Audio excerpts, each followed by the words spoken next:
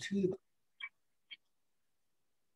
Hello, everyone, and welcome to Righting Wrongs. My name is William L. Myers, Jr., and this is an Authors on the Air global radio broadcast. Today, I have the honor and the pleasure of interviewing Hilary Davidson. We're going to talk about writing. We're going to talk about her latest novel, Her Last Breath, which I just completed last night and absolutely loved it. For those few of you who don't know Hilary, Hilary is a two-time Anthony Award winner. She's the author of the Lily Moore series. She's the author of the Shadows of New York series, and she's written several best-selling standalone novels. Hilary, welcome to the show. Thank you, Bill. It's so good to be back with you. I know this is a lot of fun. So I know that you started out as a journalist. And for the people who don't already know how you made that transition, will you talk about how you went from being a journalist to a fiction writer? Sure. Yeah, it's actually kind of a funny transition because as a travel journalist, I had several regular gigs for about 10 years. I was a guidebook author for Frommer's Travel Guides, and I was also the honeymoon columnist for Martha Stewart Weddings, which is something that people who know the crime writing Hilary laugh, because I was writing all of these happy honeymoon stories, family travel stories, business travel stories. And really, in the back of my mind, I was sort of collecting all of these great settings and kind of dark anecdotes, things that I could never use in my writing, sort of like the happy travel writing. And they intersected in an interesting way, because when I started writing, I started out with short stories. And I set several of them in these sort of destinations that I loved. My way of showing appreciation for a place was basically killing a fictional person there. But some of it actually came out of, stories that I heard about a person who had gone missing, while traveling. Right. And you never know whether, did they deliberately go missing? Did they choose to do that? Did something happen to them? Right. Also, I love the idea that people often become different people when they're on the road. One of the things that always fascinated me was how people will behave in a different way. They're in a hotel, they feel kind of anonymous. Maybe they'll be meeting someone that they wouldn't normally see in their regular life. And sort of, there are all of these kinds of like secret interludes and things that are going on. And like I say, none of this was stuff that went into my travel writing. So all of it actually kind of segued into, I put my dark side down on the page, right. But it had to go into fiction. Right, right. So can I ask you, did you become a different person when you were out traveling? Not really. I mean, that's the thing that's really funny. I joked for a long time that I was actually the most boring travel writer on the planet, because the way I got into travel writing wasn't doing exotic travel at all. I got into it by pitching stories about my hometown. I'm from Toronto originally, right. And Toronto is an amazing city with a great food scene, great art, but one of those cities that people hear about, but they don't visit, they don't know it. So I actually, for the first 2 or 3 years of travel writing, didn't go anywhere. It was just writing about the place that I knew, better than anywhere else. Okay, well, let's talk a little bit about writing fiction before we get into Her Last Breath. I know that you've written both series and standalone, and I wonder if you could talk to us a little bit about the different challenges in writing a series compared to a standalone, and maybe vice versa. What are your limitations? What are you more free with in one compared to the other? Right. That's such a great question, because they both have like amazing virtues and downsides, and they're polar opposites. Because having written 2 different series, I will say there is nothing better as a seat of the pants writer, which I am, to sit down and write a book where you already know your main characters, because that gives you a really solid base to build on. At the same time, it also limits you because you're not free to do whatever you want to those characters. When you're writing a series, I always feel like you have a kind of like a contract with the reader where it would be horrifically unfair to sort of, oh, turn the story around and pretend Lily Moore is the murderer at the end of the book, or, to act as if Sharon Sterling in the Shadows of New York series was actually behind a crime. Like you have to play fair with the reader. And so when you're entering that world of the series, it means you really have to embrace the rules of the world that you've created. And with a standalone, it is like taking a step on a tightrope, no net under you. You are out there not knowing what's going on, at least me, because like I say, I don't have one. You don't know what's going to happen. And as a writer, I don't even know who to trust. When I'm writing a standalone, I'm discovering these characters. And usually I have a pretty strong sense of the scenario at the beginning of the book and sort of what brings you into the story. But after that, it's like everything is up for grabs. So there's that kind of wonderful security of the series versus the bold unknown of the standalone is maybe the best way I could quantify it. So let me talk to you about one of the things you just said, which I found very interesting. You said you're a seat of the pants writer, and as you're writing, you're discovering the characters.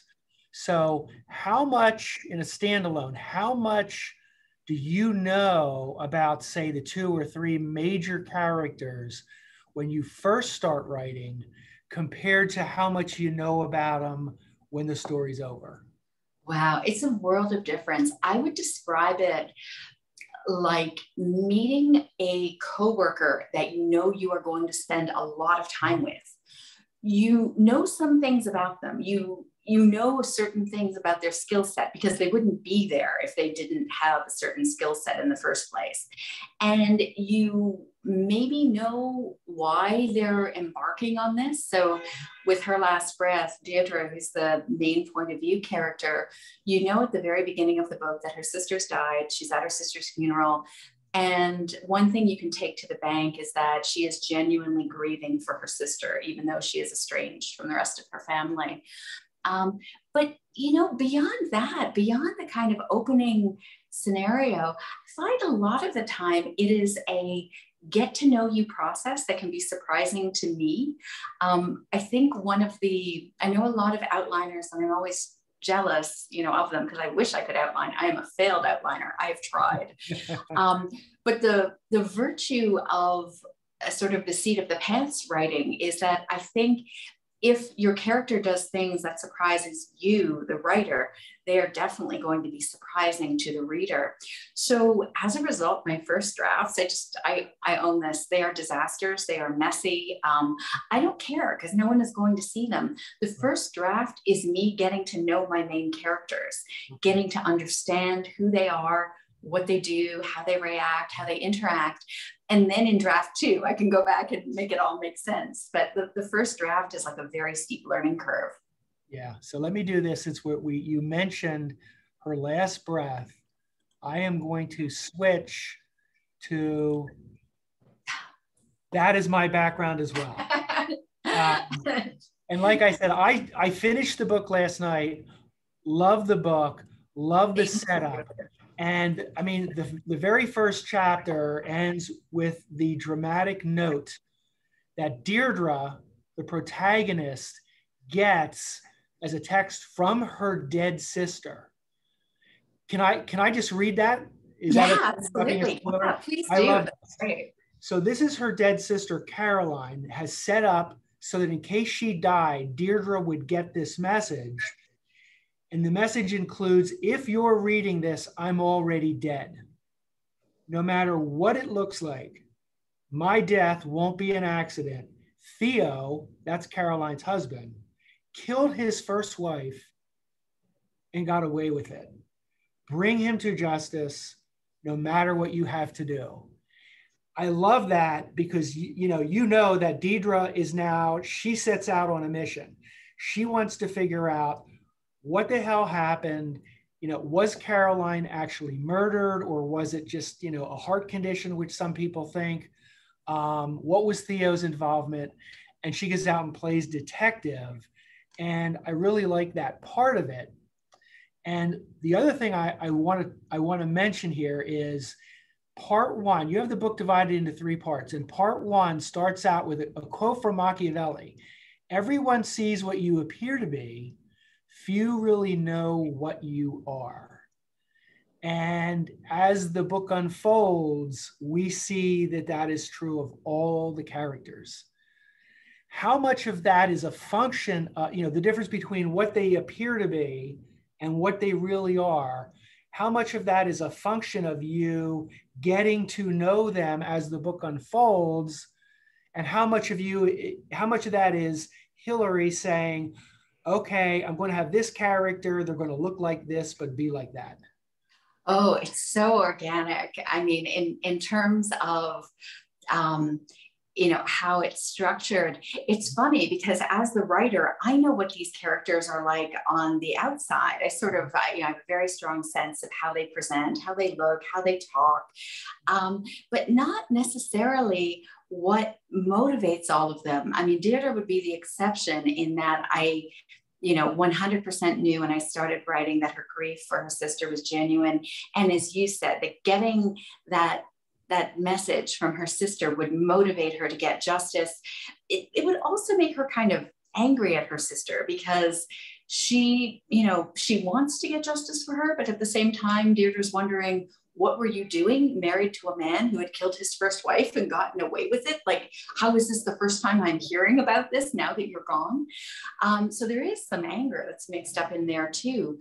But definitely, I guess because when I'm meeting the characters, writing about them, getting to know them, I'm kind of getting under their skin, or maybe to some extent inhabiting their skin.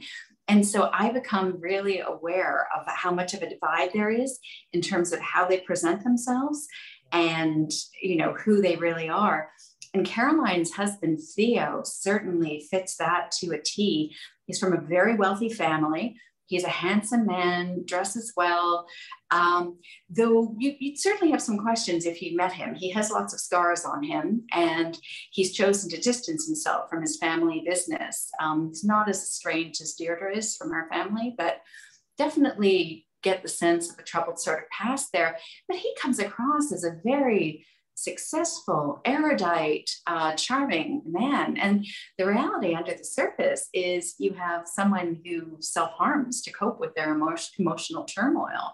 So I didn't know that about him when I started writing. That was something that I realized pretty quickly, I guess, once I started writing from his point of view. But yeah, it's a lot of it is like, wow, there's such a difference between how someone presents and what's really going on in their life. And maybe the worse the life is behind the scenes, the more they need to change their self-presentation. Yeah, one of the things, one of the most wow moments for me was when Theo, his wife is dead, he's grieving, and he puts his hand over a candle and lets the flesh burn. At that point, I'm like, whoa, this guy ain't what I think he is.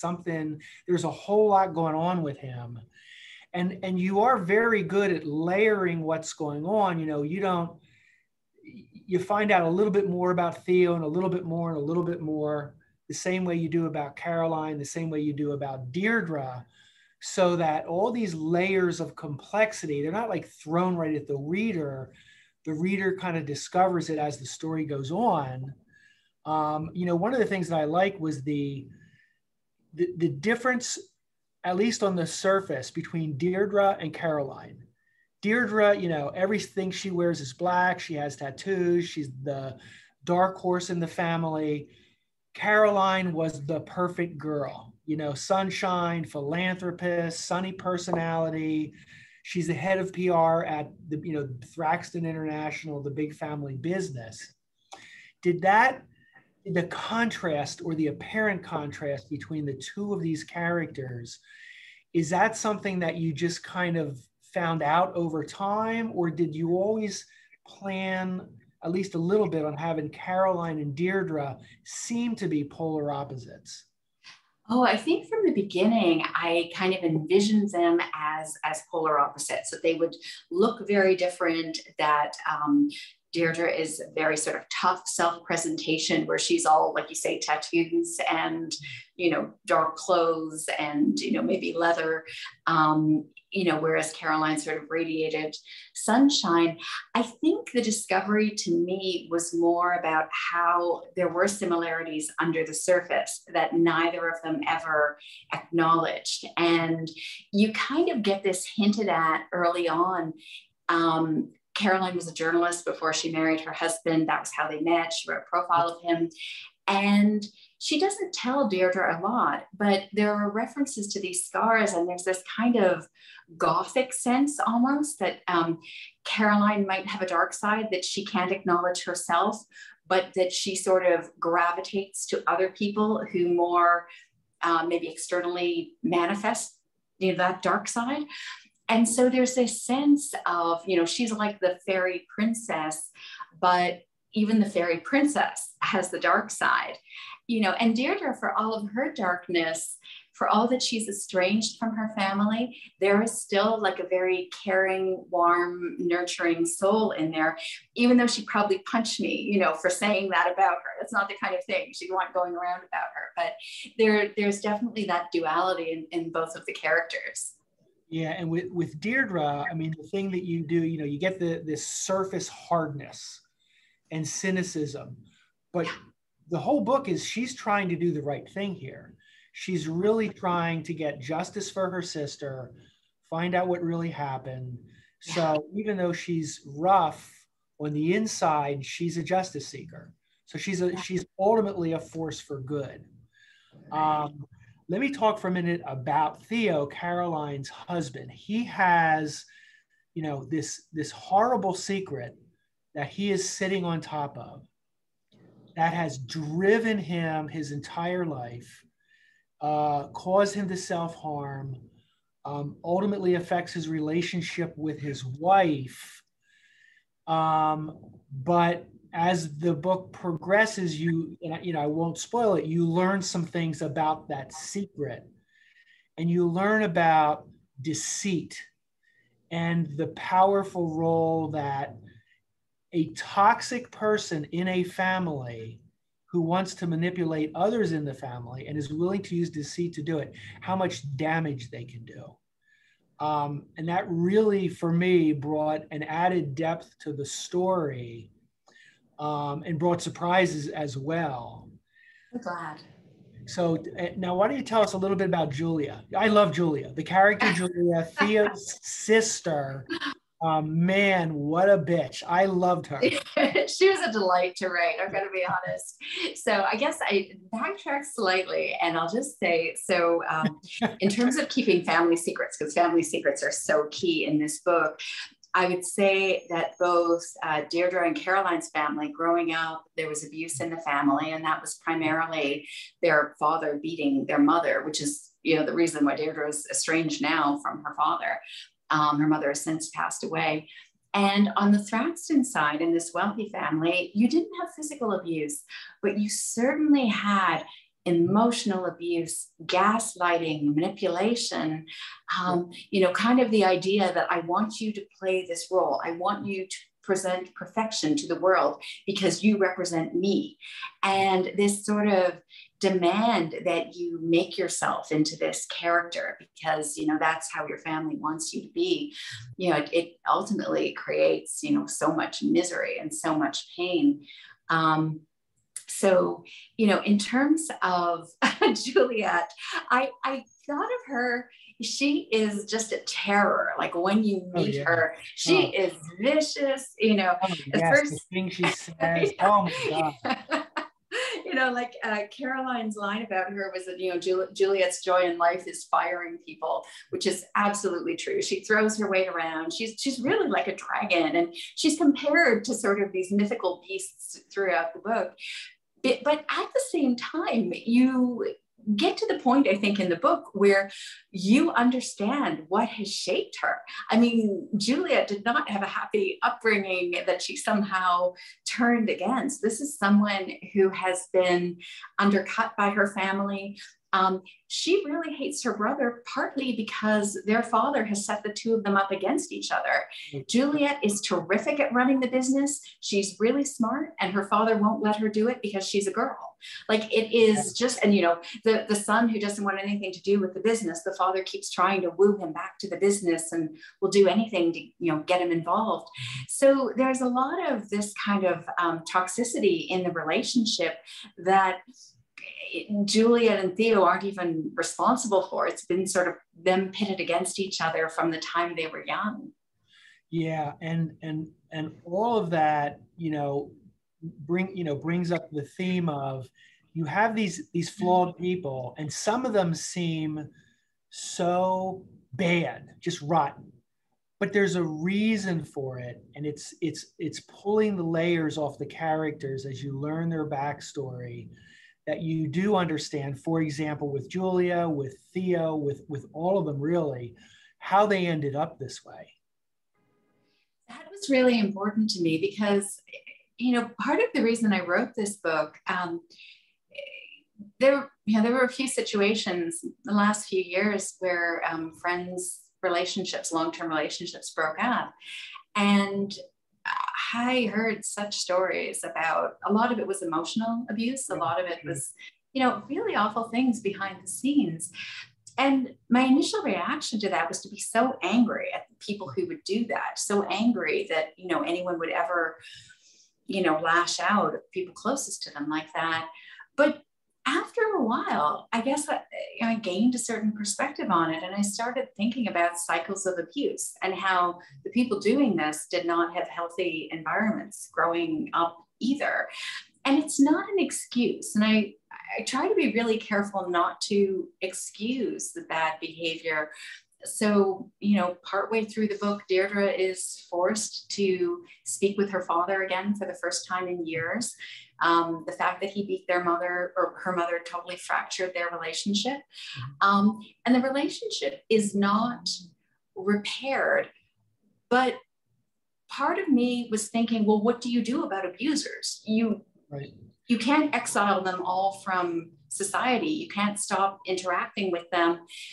If a person is willing to own up to their past abuse, to realize they were wrong, to realize that they needed to change, then, how open can we be to having relationships then and to moving forward? So, that's not to say that everyone is redeemable, but I'd like to think that even, some of the worst characters in the book, some of the most toxic, that there's a way to move forward for them, and that there's sort of, when you get to this place of understanding, that, it becomes acceptance, I guess, and understanding, it becomes possible. Yeah, and I know, the sense that I got with Deirdre and her father, they have to spend time together. They're now pursuing a joint goal. It's going to be very hard. Deirdre's not going to like, oh, Daddy, I love you. And he's not going to, oh, Deirdre.